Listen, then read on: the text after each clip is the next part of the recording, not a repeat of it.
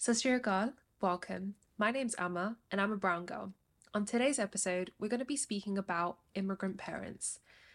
Over this year, I've made an effort to read more often and read books that are a lot more relatable to my life and my circumstances. And I came across this beautiful book called Brown Girl Like Me, and I feel as though it's very, very well written. And I'd have to say it's my favorite book of the year, even though I've read two books.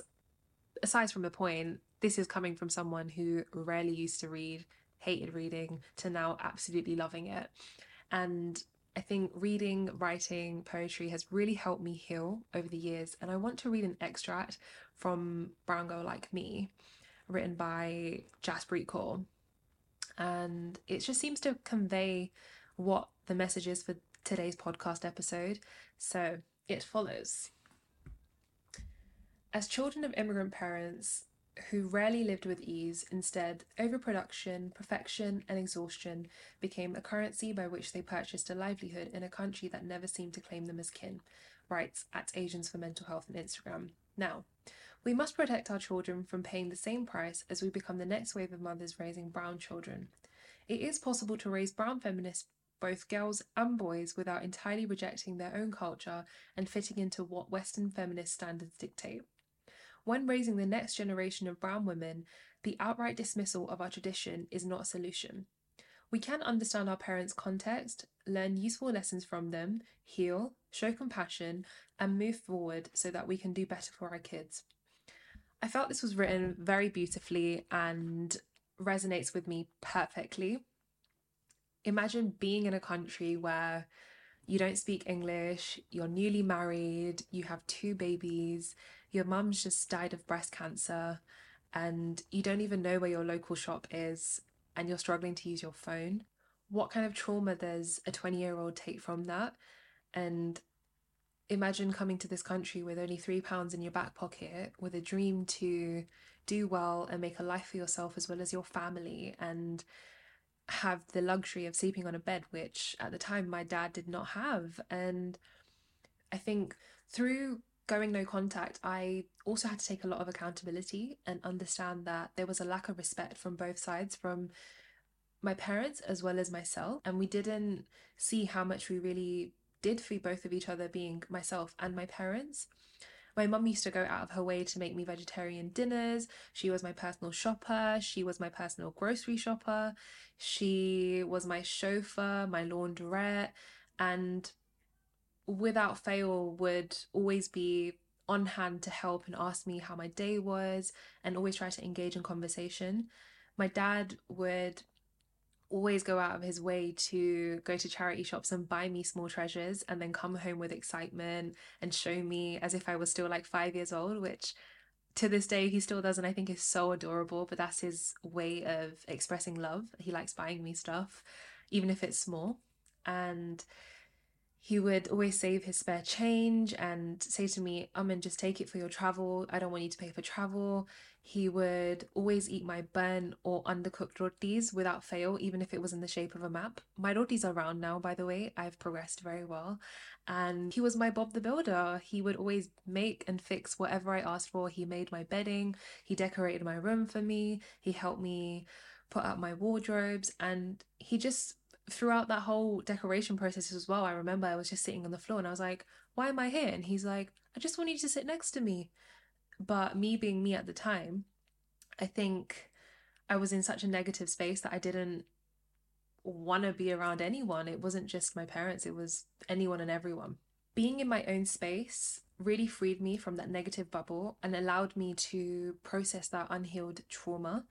And I was always feeling angry and not able to take any accountability as I hadn't done that healing. Now, I'm not saying you should neglect how your parents have made you feel, nor am I saying you should forgive them. It's your feelings and no one can take that away from you. But you have to acknowledge the positives, even if it's one small thing, as I mentioned previously, how much my parents did for me that I only processed after I moved out. Even if it was the small things, I'm glad I was able to highlight even one thing. Ultimately, it does speed up the healing process and it benefits you. So, You might choose to have your parents in your life, you might choose not to. You don't need to explain your decision to anyone, but do everything in your power to heal and process that trauma. As Jaspreet mentions in her book, anger will make you strong, but love will make you powerful. Turn that anger into hope and love. The shape of the world you choose to inhabit will not just be determined by the powerful or by those with lots of money, but by those thousands of ordinary brown girls just like you who choose to love themselves, by those who choose whether or not to engage with difficult issues, by those who decide to grasp our own narrative of history and identity and find their place in it, and by those that find their voice and make it heard. So raw, sister, raw. Again, so beautifully written. I realized as helpful and loving and understanding I was towards my parents, I also underappreciated them and the small things. I think my expectations and demands and comparison was unfair, and I had to see things from their perspective, their pain, as well as their upbringing. And I allowed myself to choose my battles. Sometimes it was my silent battles that won, sometimes it was full on battles. But again, I gave myself that space to choose. And I think that the brown community and brown parents really struggle with giving children that freedom of choice because they're already in that constant rut of, don't want to make any mistakes, need to work hard, need to get money. They're just on that constant go that they don't want their kids to make any wrong decision, but that in itself can still be detrimental. So I think finally, when I healed and I thought I should make my own choices, I also felt like if I was allowed to do that when I was a lot younger, I would have made a lot more better choices. And I've definitely made some poor choices throughout my young adulthood, and I don't regret them because ultimately it makes me me. So when you really do look into the struggles of our parents, whilst being in a new country, not speaking the language, having a lack of money, it's no surprise that love, compassion, mental health are going to take a back seat. And to be clear, it still doesn't justify the way they've treated you or what you've gone through or the abuse and the trauma. But hurt people hurt people. And if you want to heal and break the cycle, you have to start with acknowledging their mental health and giving them more love and compassion. After going no contact with my parents for almost 2 to 3 years and feeling very ostracized, I saw my parents as people and that they also do deserve a life of happiness and peace and choosing themselves. I don't think parents choose themselves enough or put their needs and wants first, which is a shame. Hence why even when you're on a plane, they always say, put your mask on first and then your child's. When a mother is giving birth, it's very important to again make sure the mum is good and then baby is second. Of course, they're both important, but always try and put yourself first. Now, it's not easy to process or forgive your parents for the way they chose to be or raise you with what they knew. And I'm sure it wasn't also easy for them to accept me and my choices of wanting to move out, being independent, wanting to date and do whatever I like, which was my choice. So I had to learn that with any relationship, it does have to be nurtured, and naturally, there has to be some sort of compromise and acceptance that this is who they are. You can choose to accept them, you can choose not to. That's your choice. And I chose to accept them because I love them.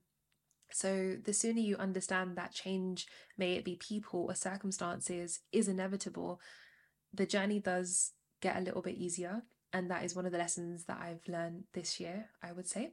So even on the bad days, you just have to learn to appreciate it because that's life. Denial, anger, bargaining, depression, and acceptance are the 5 stages of grief. And regardless of where you are on that stage, remember to please be kind to yourself. So far, I would say I'm on the acceptance stage and I'm really reaping the fruits of my labor.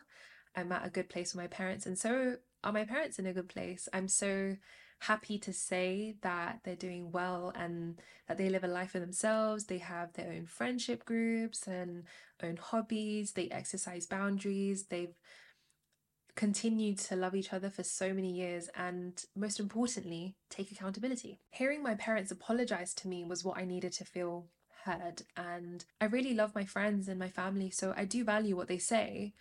And it was difficult for me to trust them in the beginning stages since I've really rekindled with them. I think it's been almost a year now. But I remember still feeling very apprehensive and still in that fight or flight mode. But I think this time I just had to learn to lean in. I just had to learn to lean in with love and just trust the process and understand that in relationships, they do have to be nurtured.